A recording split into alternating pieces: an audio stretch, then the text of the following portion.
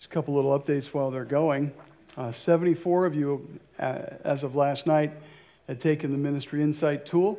And if you haven't done that, we'd invite you to do that. There's something in your program about that. It will end tomorrow, so this is the last full day.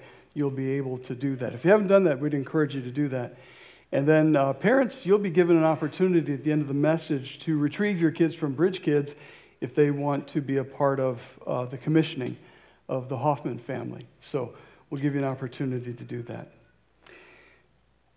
We have Bibles for you. If you didn't bring a Bible, I'd encourage you to just catch the attention of one of our ushers, and they will give you one, just like the one I'm holding in my hand. And if you need one, if you don't have one, take it home with you. We'd love for you to have that and to keep it. We will be in Romans chapter 10 today, and that can be found on page 788 in this Bible. So I'd invite you to turn there. I was talking with somebody recently about the honor flight, and an interesting story came up. The person told me about a Japanese soldier who lived on the island of Guam long after the war ended, thinking the war was still going on. And so I looked it up online and found some really interesting facts about what took place then. Shoichi Yokoi was a lance corporal in the Japanese army in World War II. He was on the island of Guam when U.S. forces stormed that area in July of 1944, and the U.S. Defeated the Japanese there on Guam that day, and Shoichi Yokoi and some friends retreated into the jungles rather than to surrender. He dug a cave near a waterfall, covered it with bamboo and reeds, and lived off the land. And was there for 28 years, thinking the war was still going on. He was there with some others, and they died off one by one because of the harsh conditions in the jungle. And the last two surviving companions perished in floods in 1964, but Shoichi Yokoi went on to live there another 8 years alone until he was discovered by some hunters passing through the area. He had no idea that the war had ended in 1945. Nobody told him. And he believed he was still in danger. He believed that he brought shame upon Japan by not dying in service to Emperor Hirohito.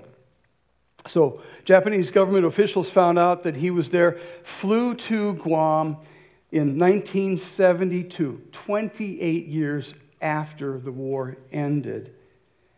To let him know that he could come home now. Hadn't seen his homeland in nearly 30 years. Now think about that for just a second. This man lived in fear for 30 years, unaware that the war was over. All the people that he hid from, all of the hardships he endured, all of the fears that he lived with day by day over all those years, he could have been free from all of that if someone had just given him the news that the war was over. When you've been at war for years, the end of hostilities comes as a welcome relief no matter which side you're on.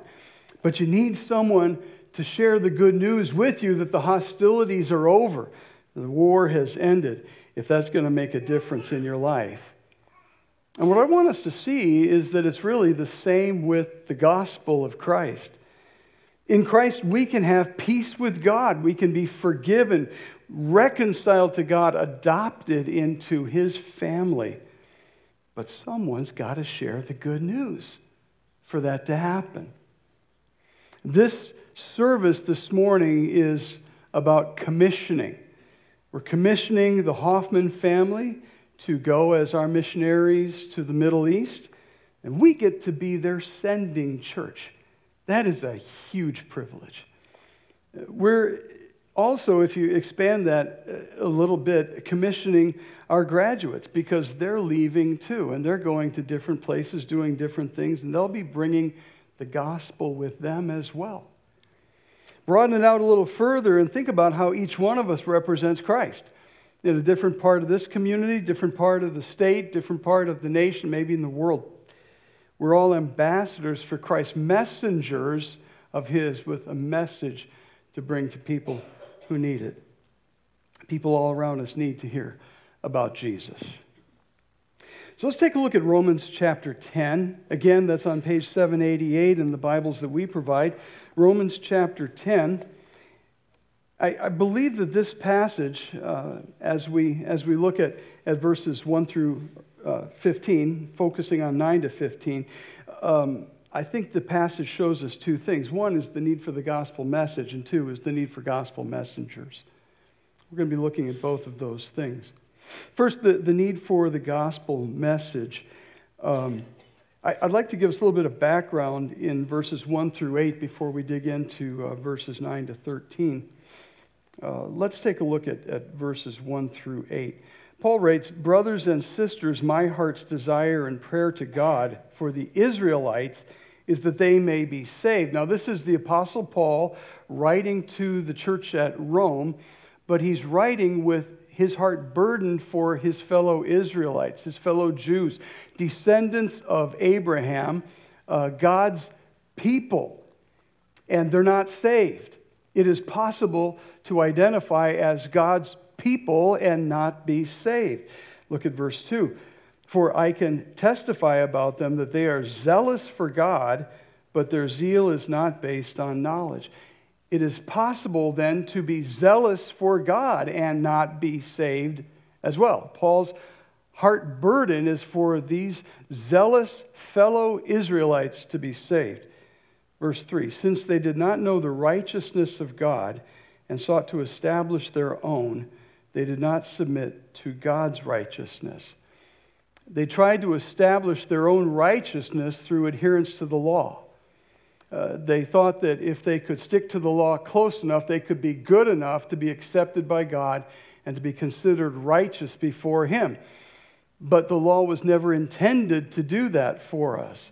Galatians chapter 3, verse 24 tells us that the law was given to us to prepare us for Christ, to show us we could never live up to the law and to drive us to the grace of God because we can't make it on our own. So they tried to establish their own righteousness and missed out on God's righteousness. Righteousness is right standing with God. They tried to work their way into right standing with God, but nobody can do that. We all fall short. Verse 4, "Christ is the culmination of the law, so that there may be righteousness for everyone who believes." So this righteousness they tried to establish is not to be done through works of the law, but through trusting in Christ. Everyone who believes in Christ is given the gift of righteousness by God. Christ is the culmination of the law. He is what the law pointed to. You may have a version of Scripture that says Christ is the end of the law. Now, it doesn't mean He abolished it. It means He fulfilled it. He is what the law pointed to. The Greek word is telos. We get telescope from that. The thing that helps you to see to the end. Christ is the end of the law that way, the fulfillment or culmination of the law. In verse 5, Moses writes this about the righteousness that is by the law: "The person who does these things will live by them." So, in other words, trying to muster up righteousness through adherence to the law is all about doing. The one who does these things will live by them. So it's about doing, and you just keep doing and wondering if you've ever done enough. Someone said religion is spelled D-O. It's doing and doing and doing and wondering if you've ever done enough. Read on with me. Verse 6, "But the righteousness that is by faith, not by law, but by faith, says, do not say in your heart, who will ascend to heaven, that is to bring Christ down." Why? Because God already did that. Christ already came down. He has done that for us. And look at verse 7 then. "Or don't say, who will ascend into the deep, that is to bring Christ up from the dead." Why? Because He's already done that too. And so while religion is spelled D-O and you just keep on doing and hoping you've done enough, Christianity is spelled D-O-N-E. It's done for us in Christ. Anybody want to say amen? Do you do that here? Amen. I mean, it's a wonderful, wonderful fact of that the Bible tells us that it's done for us in Christ. And what we need to do is receive that gift of God's righteousness because it's all done in Christ. We put our trust in Him, and He gives us the righteousness we couldn't earn ourselves. So that's the background for this. Now we get to the heart of the gospel message in verses 9 to 13. Starting in verse 9, if you declare with your mouth Jesus is Lord and believe in your heart that God raised Him from the dead, you will be saved. For it is with your heart that you believe and are justified, and it is with your mouth that you profess your faith and are saved. As Scripture says, anyone who believes in Him will never be put to shame. For there is no difference between Jew and Gentile. The same Lord is Lord of all, and richly blesses all who call on Him. For everyone who calls on the name of the Lord will be saved. The heart of the message is about who Jesus is and what He's done for us. I took an evangelism class in seminary, and I'll never forget the day that the professor stood at a whiteboard and asked the class, picture a room full of seminarians, right? Asked the class, what does a person need to believe in order to be saved? And he took his marker and waited. Finally, a student raised his hand and said, I don't know what he said. He said something, and the professor wrote it on the board. He said, anything else? Another hand went up, another thing. He wrote it on the board.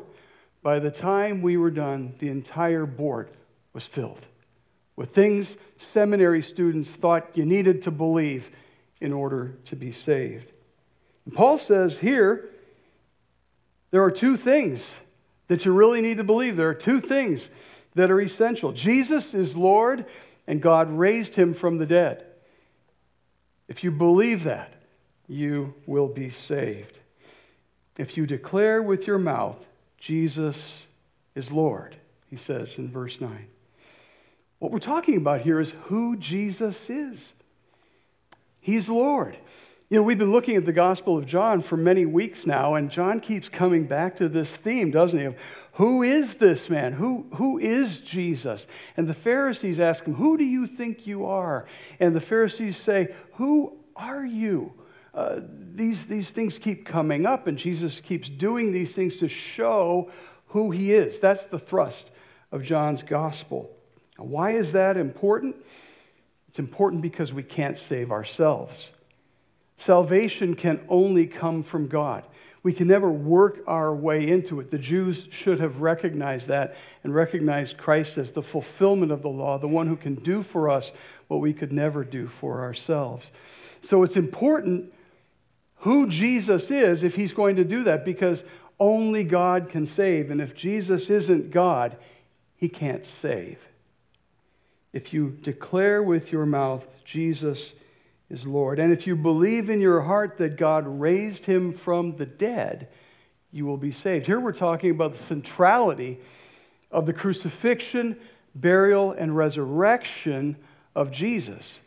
That is the central event in Christian history and all of human history, that Jesus died bearing our sins on Himself, that He was buried, and that He was raised on the third day to declare victory over sin and death. If He wasn't raised from the dead, we would have no awareness that He had defeated sin and death for us. The resurrection proves His victory. And this is the message then that we proclaim. And we have become that message's ambassadors, representatives, messengers. We need to be really clear about the gospel message. It's not about working our way into God's favor like the Jews were trying to do. Some of my liberal friends want to make the gospel about social issues. It's not. Some of my conservative friends want to make the gospel about political issues. It's not. It's about who Jesus is and what He did for us. Verse 9 again, if you declare with your mouth Jesus is Lord and believe in your heart that God raised him from the dead, you will be saved. Because the gospel is about who Jesus is and what he's done for us. And without that message, people are separated from God for eternity.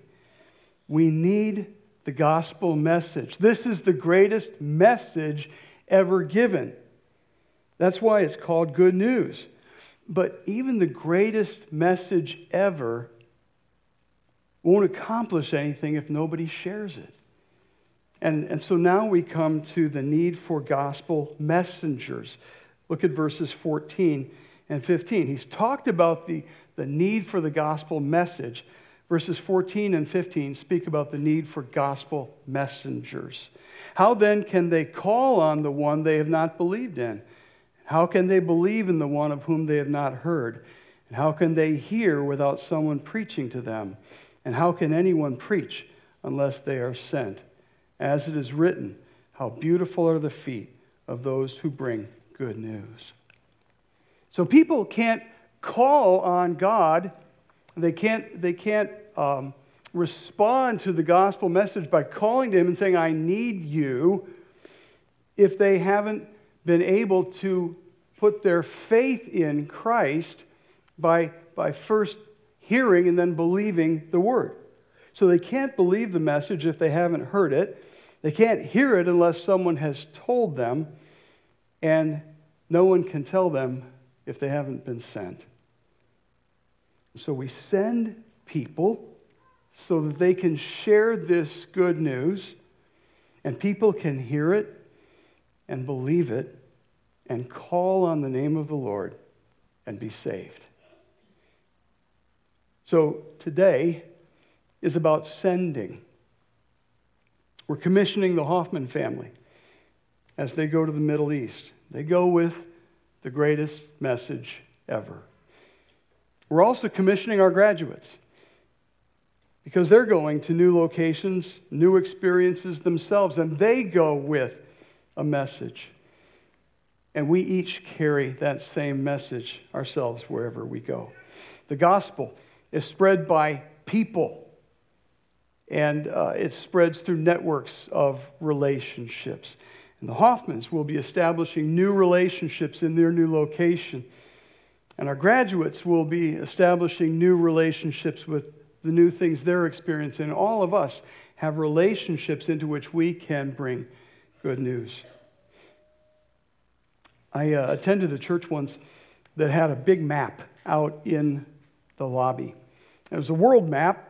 And it had little pin lights everywhere where there was a missionary that they supported. If they gave anything at all to a missionary, that missionary was represented with a little pin light on the map. And you could see it, and if you step back a couple of steps, they had pretty good coverage. Now, I'd like you this morning just to imagine another map, maybe picture it out in the lobby here. This one's an interactive map. It's moving. And it's got a pin light for each one of us. Each one of us is a little pin light on that map. And right now, there's a cluster of pin lights at 1210 East Claremont, right? Okay, so we're all right here.